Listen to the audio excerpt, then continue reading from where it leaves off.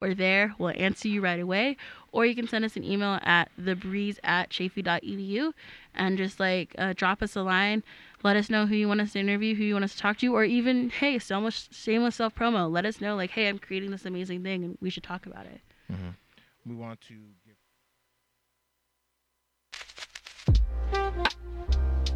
Welcome to the third episode of the Breeze Radio Hour. We'll be streaming here every week at chaffey.edu/broadcast, or you can listen to us on the radio at AM 1630. I'm Eric Spencer. I'm here with my co-host, Madeline Aguilera. So we have a few things on our plate today. We're going to be talking about bias in the media. We'll be talking about my latest piece called Humanitarianism or Humanitarianism or Imperialism, which discusses the U.S.'s role in so-called humanitarian efforts around the world over the last few decades. We'll also be talking about voter suppression. And we'll end up closing the show with how the superdelegate system works in the Democratic Party, which right now you may be wondering because it's a very complicated process, and I'll try to make it as simplified as I can. But first, media bias. So, Maddie, you wrote about media bias. Why do you think the media has a bad reputation, and where did this all start? I think personally that it stems from way far back to even before World War I, because that's when, in my opinion, propaganda hit an all-time high, and it was able to spread very rapidly because of lack of instant communication. But before I dive into that, I'm just going to define propaganda real quick, which is basically just the information, especially of a biased or misleading nature, used to promote or publicize a particular political cause or point of view. So from that, I'm just going to touch on the political cartoons, especially that were released in World War I. So do you have any in particular that come straight to mind when you think of World War I and the propaganda that was spewed? Well, when I think about World War I, I think about the Espionage Act in 1917, which severely limited any kind of speech against the war, and it's actually been used to this day. In fact, President Obama prosecuted more journalists under the Espionage Act than all other presidents combined, and it basically was to squash the anti-war movement in the early part of the 20th century. I actually did not know that. But I think why propaganda was so huge, especially in the early 19th century, before let's say 1917 and stuff like that, and World War I, was because again of lack of instant communication, which is because the first radio transmission of voice wasn't until 1919. And then the first licensed radio station wasn't until 1920. And then after that, the development of shortwave radio wasn't until long after World War I. Right. So if you got any piece of information, it most likely was from a newspaper. You probably were limited on how many newspapers you even had access to. And probably by the time you got the newspaper, it may have been weeks old. Yes. And I think we, at least as a generation, we take a lot of the things, the resources that we have for granted, like resource checking and the online free things that you can go easily back and refute things that are propaganda or spread things that are misleading or false. So always resource check. Definitely. I mean, even in our current age, it's even more important to check where these people that are reporting these things got their information, because although, yes, you have more access to information and quicker, there's a lot more disinformation as a result of that. So, yeah, I mean, I wanted to point out, as far as that goes, media biased and propaganda definitely didn't start in the early 20th century, and it definitely hasn't ended. For instance, the New York Times has supported every foreign war and every foreign conflict that we've gotten into over the last 200 years. I mean, starting with even the Spanish Civil War, or the Spanish-American War, which we entered because they supposedly sunk the Maine, and which ended up being a lie.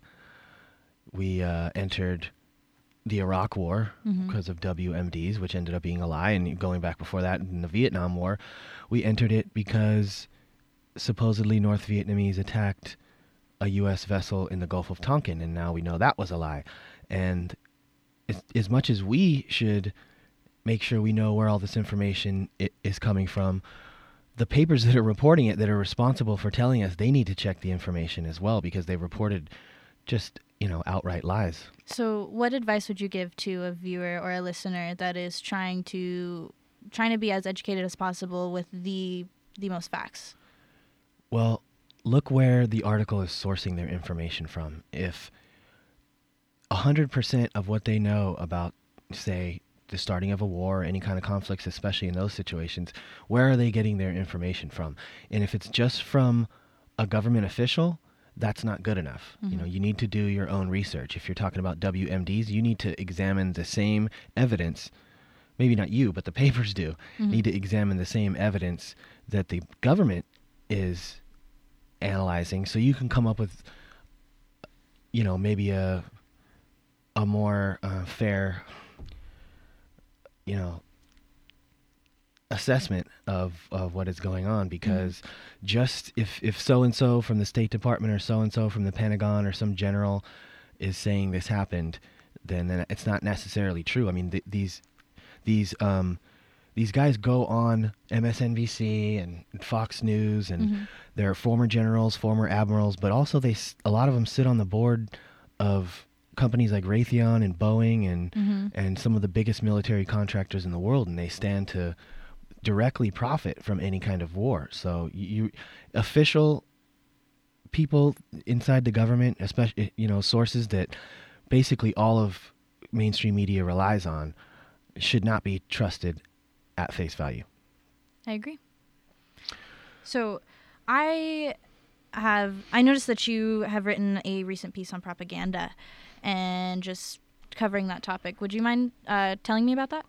Well, my specific piece was regarding, and it does involve propaganda, because, that's how our society is convinced to go to war. Mm-hmm. And in democratic societies especially, it is easy to convince these populations to go to war than any other, even dictatorships, and some may find that surprising, but it comes from democratic societies think of themselves as being just. They think of themselves as defenders of freedom. Mm-hmm. So if you tell them, we have to go to war because such and such a dictator is killing his own people and we have no choice but to send in troops to stop it, that is a pretty convincing selling point in our society, because we want to go help. But what my piece kind of outlines is how that is never the case, and I outline a lot of our so-called humanitarian interventions in the past. Mm-hmm.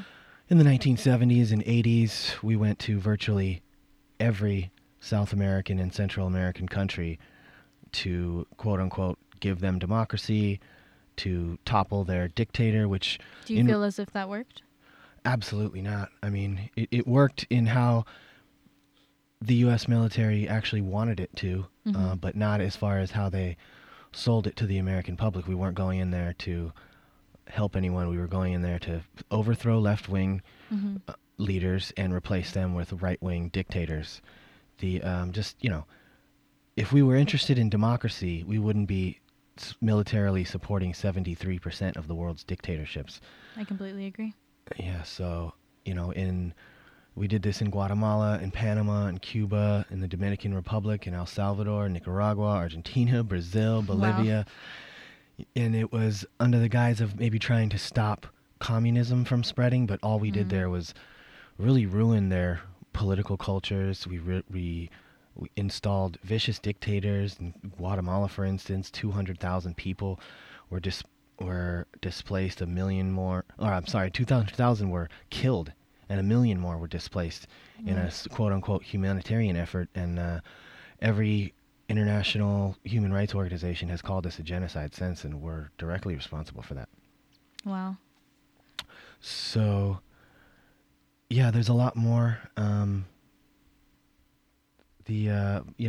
One of the humanitarian interventions that's defended the most is the U.S. NATO intervention in Kosovo, and that was to stop what they were calling a genocide, which definitely there was a slaughter of ethnic Albanians in Serbia, and Slobodan Milosevic was heading the government, and he was committing atrocious war crimes against these people. But our public was sold the same bill of goods during this. We need to go in to stop this. But what actually is the result of us going in there and stopping it? U.S. General Wesley Clark at the time warned before the NATO airstrikes that an attack would escalate violence in ethnic Kosovar Albanians. It wouldn't alleviate it, which is exactly what happened, because the Serbians would not be able to launch a counterattack versus the U.S. if we attacked them. Mm-hmm. Their only course of action would be to step up violence against the ethnic Albanians, which happened. And not only that, but the NATO's bombing of power plants, of civilian infrastructure, cut off water to hundreds of thousands of people. It killed countless civilians and, in essence, destroyed the country's economy. So when we go in there to help, even if it is for good reasons, the use of military force, in my opinion, never has good outcomes. And if we're gonna be different, then we need to enter, a new age of peaceful diplomacy, mm-hmm. Or else things are going to end the same. Would you say that these values or these views, that you believe that we should be headed towards, would you say that they relate almost to socialism, or would it be a completely different branch? What do you mean? So, like, a lot of the views you're saying, like, so we should cut back on our military, pressure and, international affairs and stuff like that. So would you say that we should focus more along, headed towards the route of communism or socialism, or along? Well, I don't know if that would be the answer. A lot of the people maybe listening would say, how could you say that? Socialism has never worked. Yes. Communism has never worked. Yes. And it in essence means that you give the state 100% of the power, and there's going to be all these killings in the streets and people are going to be executed. In reality, true socialism or communism hasn't ever existed.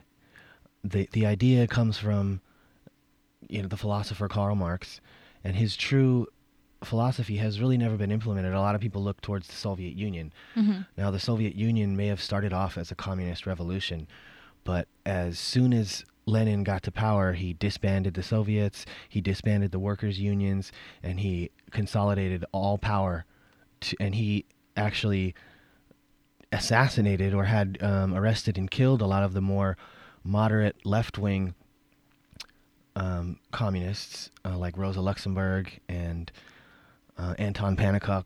These people were killed because Lenin wanted to consolidate power. Now, he sold the people still on the fact that this was a communist revolution, but because the communism at that time had kind of a moral authority. So Russia, being one of the biggest propaganda machines in the world at the time, put out this notion that they were still somehow a communist society, even though they were fully autocratic. And like I said, the unions and the Soviets and all these things were already disbanded. At the same time, the U.S. propaganda machine, one of the second, or the two of their propaganda machines, the Soviet and the U.S., were the strongest at the time. So with both these propaganda machines trying to paint the Soviet Union as a communist country, mm-hmm. Obviously that's what people believed, but Leninism is a right-wing iteration of that philosophy. And then if you go to Cambodia, or even in the 70s under Pol Pot, or even Vietnam, or a lot of these places, none of them have really implemented true socialism or true communism. In our country, a lot of people will call Bernie Sanders a socialist. In reality, he's a democratic socialist, which mm-hmm. if you don't study political science, maybe you don't know the difference, or maybe it sounds the same. And come this next election, they're really going to be pushing that the fact that he's a communist. Quick fact, Martin Luther King was a democratic socialist. And all it means is a mix of some social programs as well as capitalism. It's not against any kind of private property, which, communism, socialism is. Mm-hmm. It's just saying that maybe some things should be taken out of the free market. Maybe healthcare should be a right. Just maybe school should be a right. Mm-hmm. Maybe we should have fire departments in case somebody's house catches on fire and they can't afford to put it out. Maybe we should have a police department. These are socialist programs. And all Bernie Sanders is asking for is that we take that a step further. He's definitely not calling for executions in the street or some kind of undemocratic society. In fact, democratic socialism is more democratic than what we have now. I mean, as we'll probably talk about here in a minute, voter suppression. But we need a bottom-down democracy instead of what we've been living in is a top-down democracy. And our current efforts in Venezuela is another thing I want to touch on. We're going to do that after the break, though. So here's a quick PSA announcement.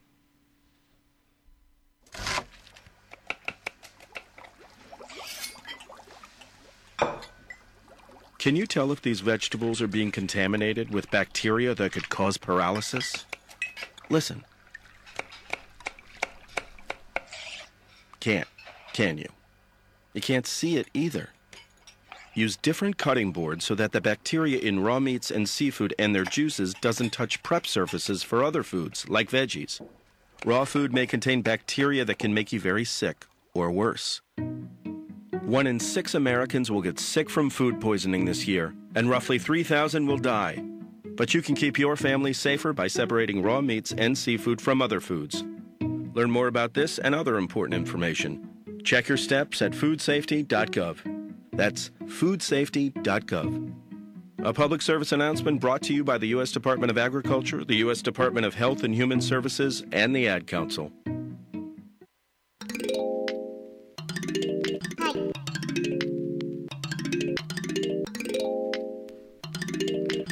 Hi, welcome back to the Breeze Radio Hour. I'm your host, Eric Spencer, alongside Maddie Aguilera. And we're talking about humanitarian missions that the U.S. has launched. Now, most of them are military, but a lot of the ones people don't know about involve sanctions. Now, sanctions have long been known to hurt the most vulnerable people in the society. So it's not trying to topple the regime, it's trying to put pressure on the people of that country to turn against their government. And, this may be a little bit of old news, but with Trump bringing Guaido, which is the U.S. recognized president of Venezuela, he's not the actual president, he was recognized at the State of the Union address. So this attempt to overthrow the Venezuelan government has not ended. And we've been doing it through sanctions.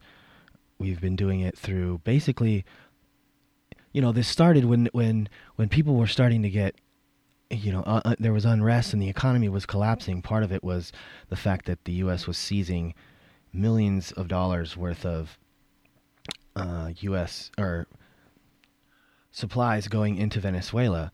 And so the people, a lot of this was mismanagement of the government by Maduro, but I'm specifically talking about the U.S.'s role now, so I'm not saying they're without blame.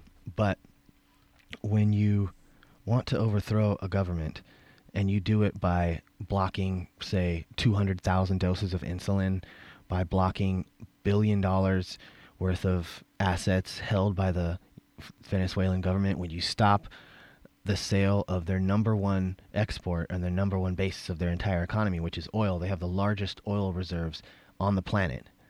Go figure. Why would we be interested in regime change in Venezuela if they didn't, they weren't the most oil-rich country in the world? Yes.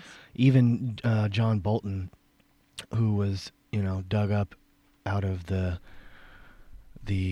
George W. Bush administration, who was one of the architects of the Iraq War, he said on Fox News that it would be a great benefit to U.S. businesses for us to go into Venezuela and topple the government. So, sometimes they say the quiet part out loud and you can see what their actual intentions are. But, So their intention is basically was just for benefit for bigger companies, Yeah, we want to go in there and take the oil. That's my opinion, I guess, but this has been confirmed by even state officials that may not have said that out loud. This is not the first time we've tried to do it. In 2002, President Bush openly supported a coup in Venezuela after Hugo Chavez, which is Maduro's predecessor, nationalized the country's oil, meaning, hey, we want the oil to be for the benefit of the Venezuelan people and not transnational corporations. Yes. And so they staged a coup and the military took Chavez into custody. An Exxon Mobil lawyer named Pedro Carmona swore himself in as president, kind of exactly like Guaido did. But the coup failed because it was said that Chavez was dead, and as soon as the people realized that he was alive and in military custody, they all hit the streets and forced the military to let him go. So this is not the first attempt that we've had at taking that country. Mm-hmm. So, yeah, some of the things that they say also is we have to go in there and install democracy. And so how do we do that? Well, why would we do that? The U.S. I'm sorry, go ahead. Well, obviously, in the past, we've tried to apply military pressure to instate our democracy, quote unquote, to these other countries. So do you feel as if we are just going to do what we've done in the past and just apply military pressure? Well, we will, and we will. And the U.S. doesn't like, in my opinion, the U.S. doesn't like democracy unless it's favorable to themselves. We overthrow governments because it is going to be beneficial to the elite in this country. If the elections aren't going to go our way and we're not going to get someone in there that's going to be favorable to U.S. business interests, then we're not for democracy, and that's been proven time and time again. People have had Democrat in Venezuela. Former U.S. President Jimmy Carter, founder of the Carter Center, which is a leading global election monitoring agency, said the Venezuelan elections are the best in the world. You know, in Venezuela, voters are verified by fingerprints before gaining admittance to voting booths. Then the electronic voting machines tally votes. Each voter receives a receipt showing who they voted for. There's an audit done of 53% of polling sites. So you may not like Maduro, but that has nothing to do with a country having the right to their own sovereignty. So, like I said, the U.S. is selling us on humanitarian intervention. They know we're not going there to help anybody. We're going there to help ourselves. I see. So, speaking of, pristine voting, you have some information for us about how voter suppression in this country has worked and how our democracy could be stronger. Yes. Tell us about it. Basically, voter suppression is just suppressing the vote in targeted geographic areas using methods such as voter ID laws, voter registration restrictions, voter purges, and big one I'm going to talk about is felony disenfranchisement. But to start us off, I think a big one would be voter ID laws, specifically just because 36 states have identification requirements at polls, which is, of course, you have to show ID to vote. It makes sense. But 7 states, which I'm not entirely sure exactly which ones, but I know that 7 have a strict no exception photo ID law that states you must present a government-issued ID.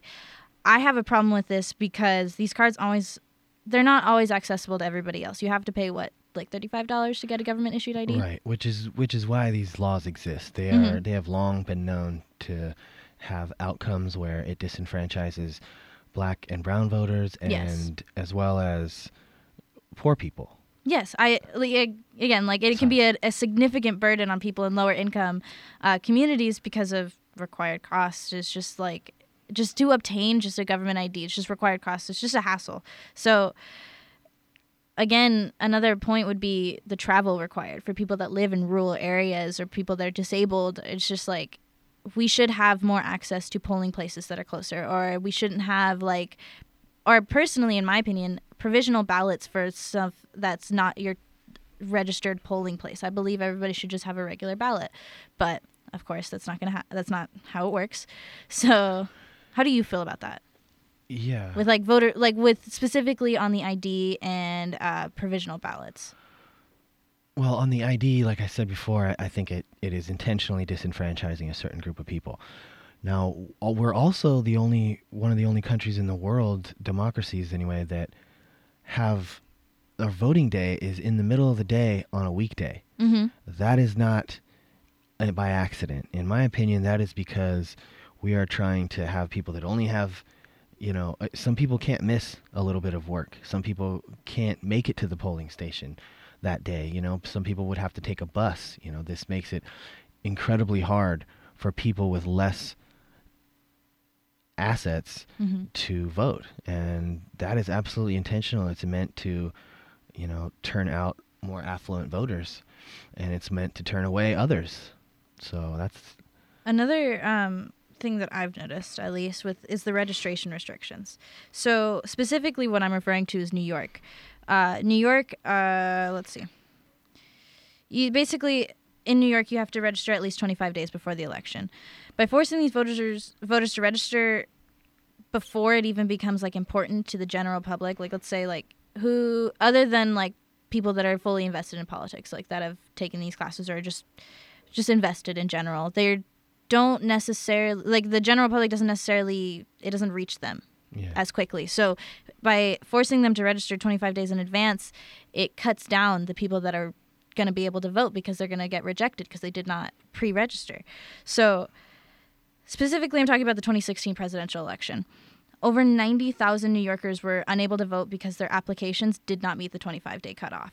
And the state had the 8th worst turnout rate in the country because of this specific rule of the 25-day cutoff. So I think, one, making it more accessible, having same-day registration would be able to get way more votes in. I think it's a system that needs to be changed. How would you feel about same-day voting registration as well as potentially voting online? I think that would be a great idea because it's not only accessible to people with disabilities, but people who don't have the form of transportation to go to their polling places. You can do it online, and it has the same day registration for like last-minute people, aka me, who procrastinate until the general public. It becomes salient to them, like they want to know about it. Right, and maybe they can't make it in to vote, and so my thoughts are that this is intentional. This is an intentional system that has been set up.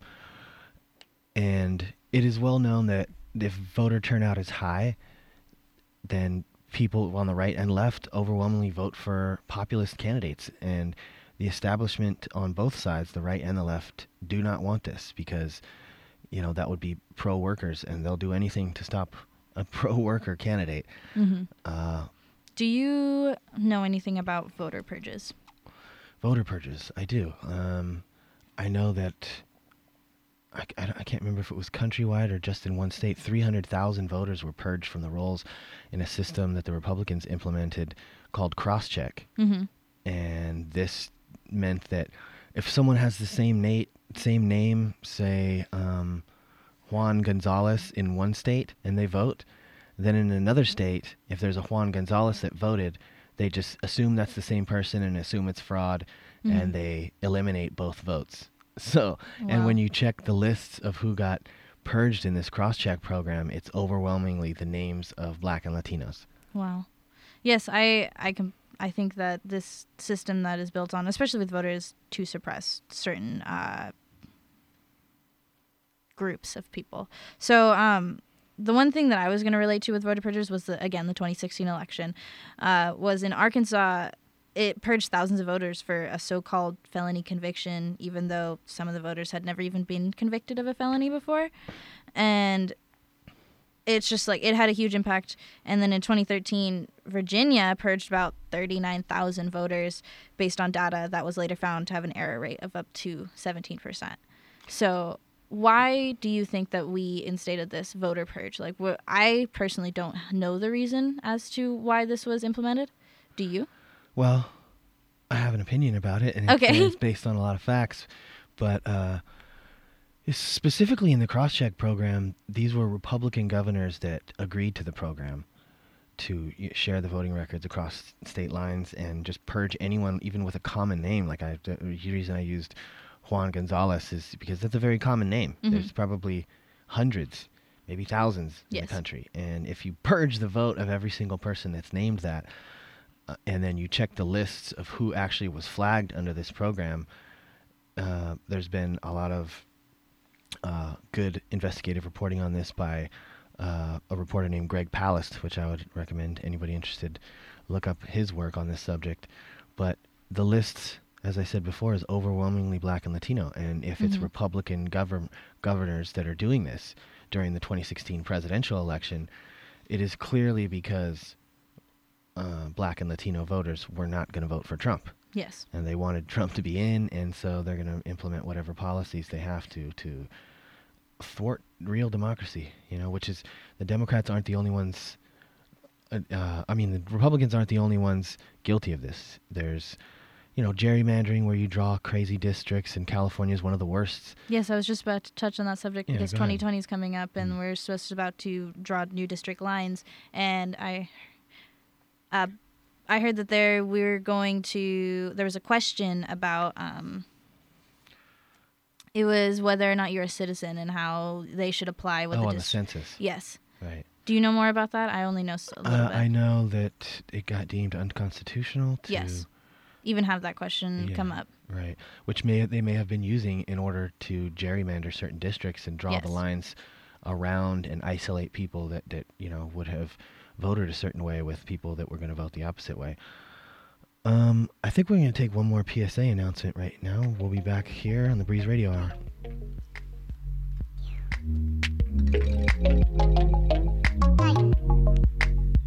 I know. How far are we in? Okay, so Sarah, I'm dropping you off at Emily's? Yep. And Josh, you're going to? Soccer, Dad. Soccer practice. Right. Oh, by the way, I just wanted to let you know when I pick you both up, I'll be wearing my short shorts. What? No! Yep, and my dorky dad hat, and I'm gonna do my dad dance for all your friends. They'll love it! Seriously? Why? Because I like my short shorts. Of course, I could be talked out of it if you guys would just buckle up your seatbelts without giving me a hard time. It's important to get your kids to buckle up for safety, no matter what it takes. And sometimes, all it takes is your parental powers of persuasion. Okay, we're buckling up. See, all buckled. Good choice. I'll just have to do my dad dance at dinner time. What? No! Do what you have to make sure your kids are wearing their seatbelts, even on short drives. Never give up until they buckle up. A message from the National Highway Traffic Safety Administration and the Ad Council. Visit safercar.gov/kidsbuckleup for more information.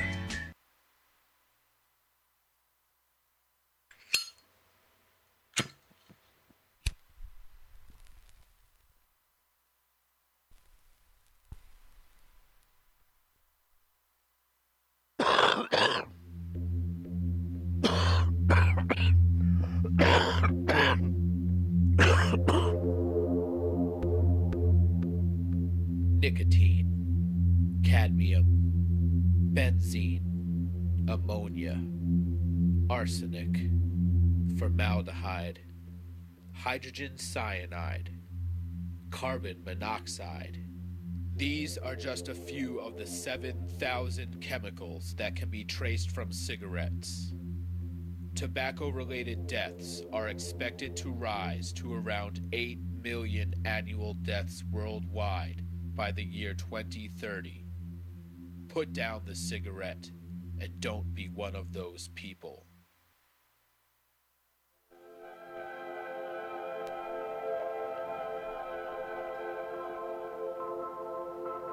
Welcome to the chafee.edu / broadcast. I'm here with Eric Spencer, and we are still talking about voter suppression. You can tune in to listen to us at 16:30 a.m. So, where did we leave off, Eric? We left off talking about disenfranchisement of voters, and we were about to discuss maybe some changes in California that have occurred to maybe address this problem. Yes, we were just informed that California actually has a same-day registration and that they are planning on doing a mail-in ballot to pretty much every voter. But I still believe that you do need an ID to access these. Okay. Any other changes? I don't think so. I don't believe so, not to my knowledge. So mail-in ballot, so everybody can do it from their home. So no if cost. They have to work or lines are really long. I know Bernie Sanders during this last primary. He was upset. I heard about that. He was upset, and he filed a lawsuit within the court systems to try to immediately keep the polling stations open an extra 2 hours because people were waiting 6 hours in line, which is another way to suppress the vote. If you find areas that are, a certain demographic that how they're going to vote, then you close polling stations. And this has happened across the country since 2016. There's far less polling stations available. And so where I voted in Riverside and San Bernardino, and I've never had a problem. I just walked right in and voted. These tend to be conservative areas as far as California is concerned. And there was absolutely no problem for me voting. But in a lot of the poor areas in LA and other places, people were waiting up to 6 hours in line and still didn't get to vote. So that's definitely an aspect of voter suppression that should be recognized. I think trailing on to more voter suppression, I would say the biggest one that I think impacts a lot of the minorities, I'd say, would be felony disenfranchisement. So a felony conviction, of course, can come with consequences relating to voters, like varied by states. But some ban voting only during like incarceration, some ban voting for life, some ban voting while you're on probation or parole. It just varies on states. But yeah, and then others obviously only ban voting while you're incarcerated. I think I already mentioned that. And some states like Maine and Vermont don't disenfranchise people with felony convictions at all. So it's like, But you're still not allowed to vote when you're in jail. Yes. So that's a tough one to argue for some people. You know, they would say, so should a murderer or a rapist be able to vote? Well, what would you say to that? I'd say that the racial bias in the criminal justice system, like as a whole, is a huge factor in this. Like, there's I'm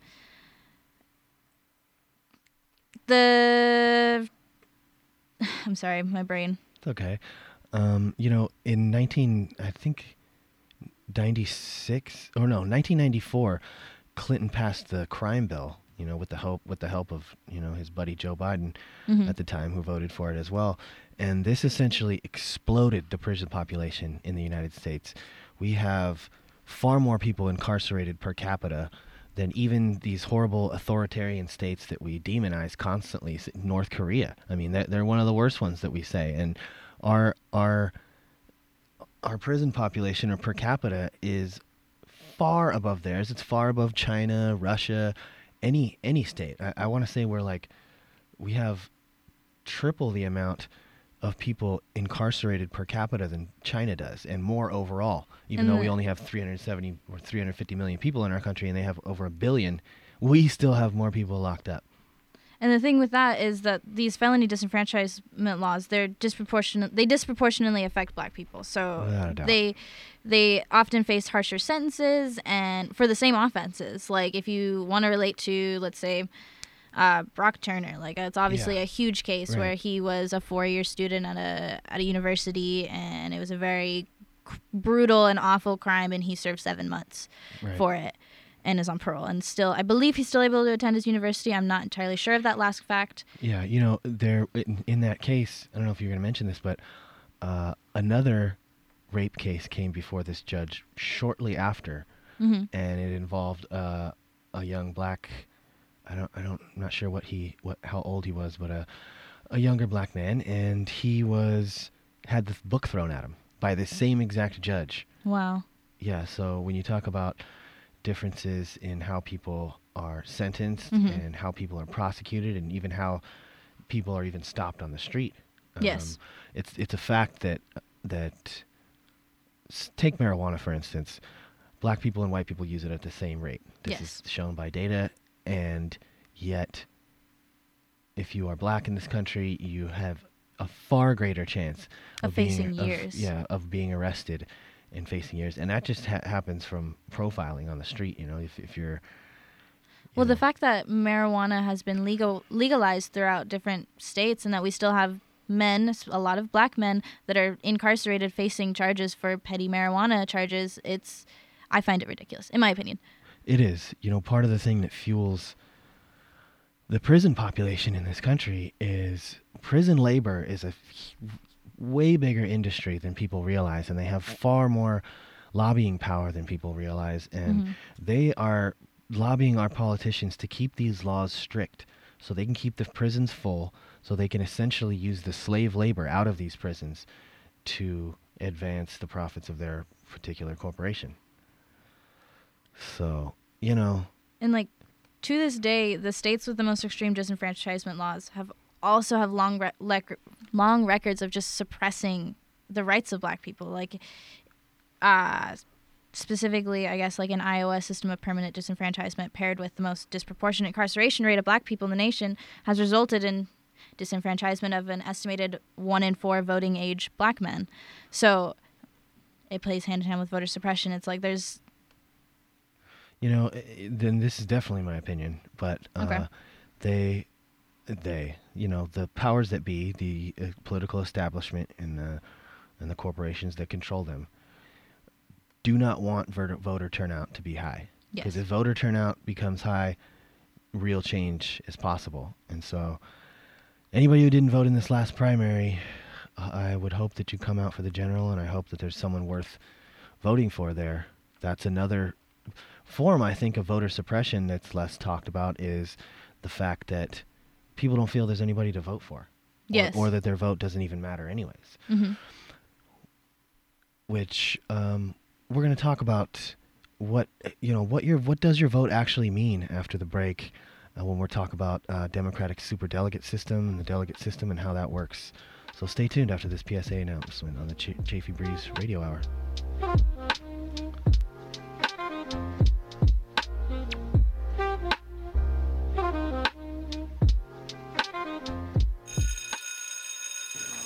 Hey, did you see that post online about Julie?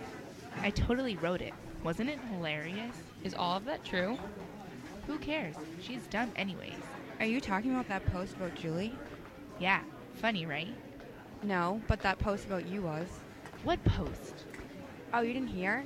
You're fat, you're ugly, you're stupid, and oh yeah, you smell too. The whole school saw it, no big deal. That's so mean. Did they really write that about me? No, but how does it feel? Sometimes you can feel all alone when being bullied. That's when you can really use a friend. If you see someone you know being bullied online, let them know they're not alone. Stand up now, support a friend, save a life. For more information on cyberbullying, visit stopthemean.wordpress.com or call our hotline at 1-800-555-STOP.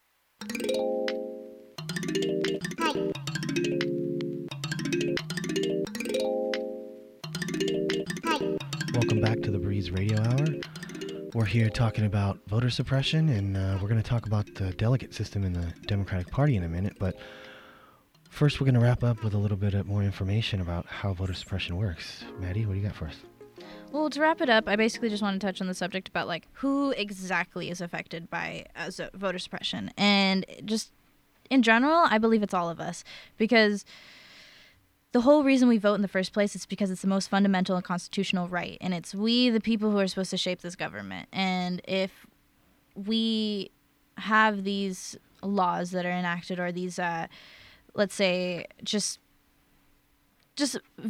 factors that are to suppress the voter, it makes it hard. It makes it harder for us to show up. It makes it harder for us to feel as motivated to vote. But the fact is that some groups are disproportionately affected by voter suppression tactics, including people of color, young people, the elderly, and people with disabilities, and that we should stay as educated as possible about how to combat these things that are trying to suppress our vote. Yeah, I don't think that's going to happen without a lot of people getting in the streets. And just to, segue from that, who gets disenfranchised in the Democratic system, Democratic Party's primary system?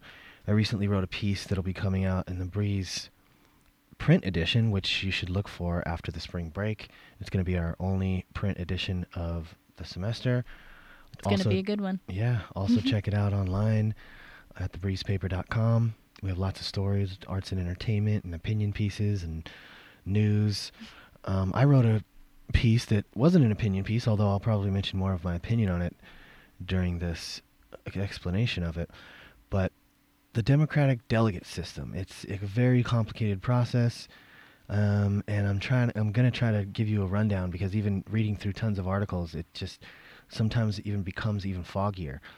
So in order for a candidate to clinch the nomination in the Democratic Party, it has to be done at the Democratic National Convention. And there's a possible 3,979 possible delegates. These delegates are earned through states. They're called pledged delegates, and you earn them by performing well in each particular state. Now, depending on the percent, each state has a certain amount of delegates to award, and you are awarded the pledged delegates based on, supposed to be awarded the pledged delegates based on the voting outcome of that particular state. Now, being that there are 3,979 possible delegates, if no candidate wins an outright majority of these delegates, then the superdelegates come into play.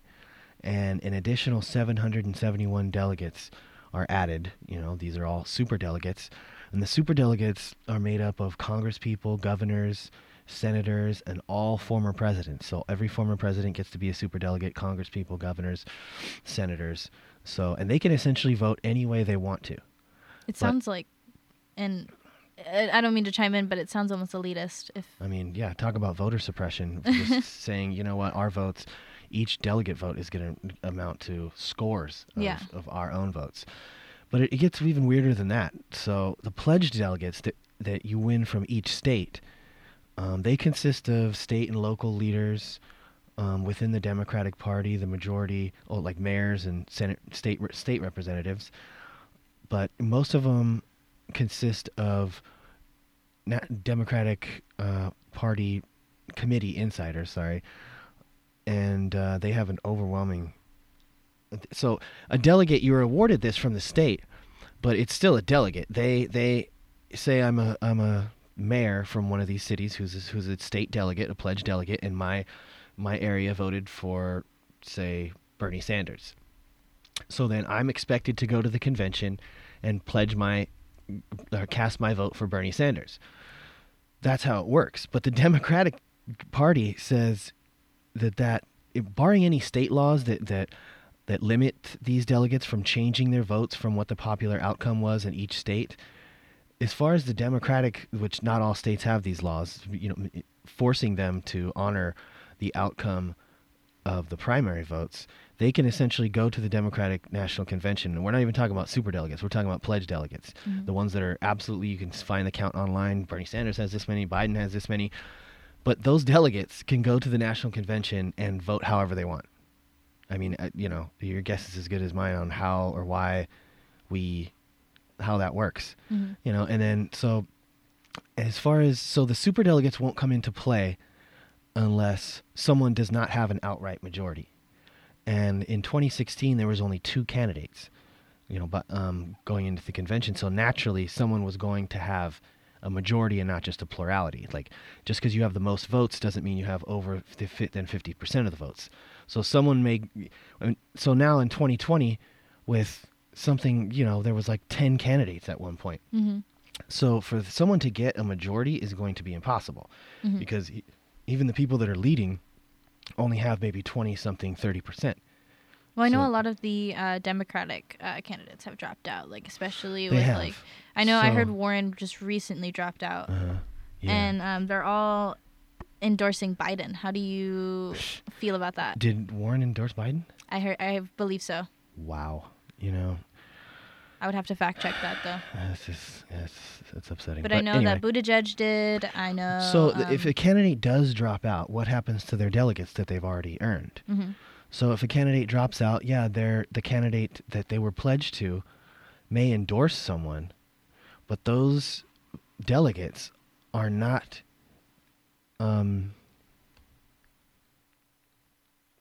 They don't have to vote for who their candidate endorsed. Warren has not endorsed anybody. I guess we just fact-checked that, and Warren has not endorsed anyone yet, and that is thank you. Better news than I thought. But yes, because I personally, it's a bit worrying that he might get a spot in the general. Yeah. In my opinion. So these delegates that are pledged towards candidates that have dropped out, and there's been a lot. Mm-hmm. Trying to find the exact number here, but between Buttigieg, Klobuchar, mm-hmm. Warren, all of them accumulated, Bloomberg, all of them accumulated a certain amount of delegates. But now that they're not in the race, those delegates can vote however they want. I don't understand. Does the general public have any ideas how those delegates are going to vote? I don't think so. If I could guess, I would guess that they're going to go towards the establishment candidate, which the only one left, which is Joe Biden. Mm-hmm. So, if all those go towards Joe Biden, which those people did not vote for Joe Biden. Yes. The superdelegate system has changed. Before last election, they were allowed to vote on the first ballot, meaning it doesn't matter if you come in with a majority or not, they still get to cast their votes. They tried to pull back the power of the superdelegates by only letting them go on a second ballot, which means if someone doesn't have a majority, then they get to vote. Mm-hmm. But with so many people in the race and them holding their own delegates, it's going to be impossible for anyone to have a majority going into the... So it's almost certain that the superdelegates are going to get to vote, and they're going to get to sway the election. And the New York Times recently spoke to 93 delegates. Wow. Of those, 84 said they would risk inter-party damage to oppose Sanders if he enters the convention with just a plurality. So if all this is confusing to you... we'll just, there was recently an interview with a former state representative in South Carolina, Anton Gunn, who summed up this process. And he's a party insider. He was a former Obama advisor. And the quote I have here is, "The party decides the nominee. The public doesn't really decide the nominee." So he's basically referring to the process of this entire process being Democratic theater. It's not real. Your vote, talk about voter suppression. What are you actually voting for? If you're where's your voice going? If you're voting into a system where they can just go nope and elect whoever they want. All of the candidates, most of the candidates at one point, Buttigieg, Warren, they all advocated before 2020 that one person and one vote should be how we count the system. It seems pretty basic. Yes. But now that they're all in the race, or now that they were in the race, and at all of the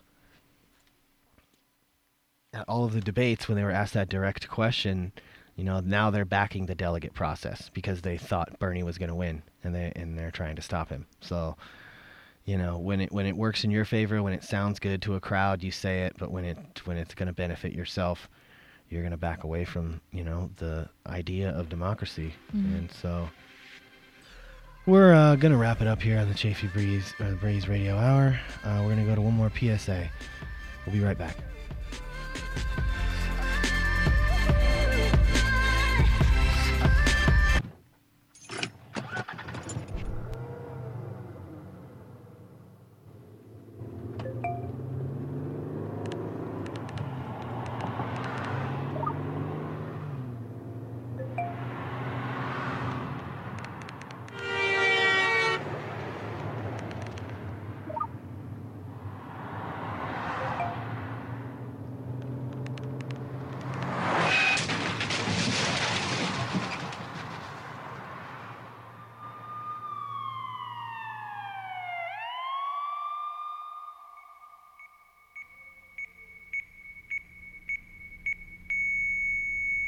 These are the sounds of someone taking their eyes off the road.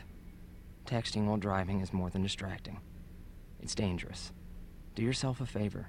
Do us all a favor. When you're on the road, stay off the phone. A message from CTIA, America's Wireless Companies, and the National Safety Council.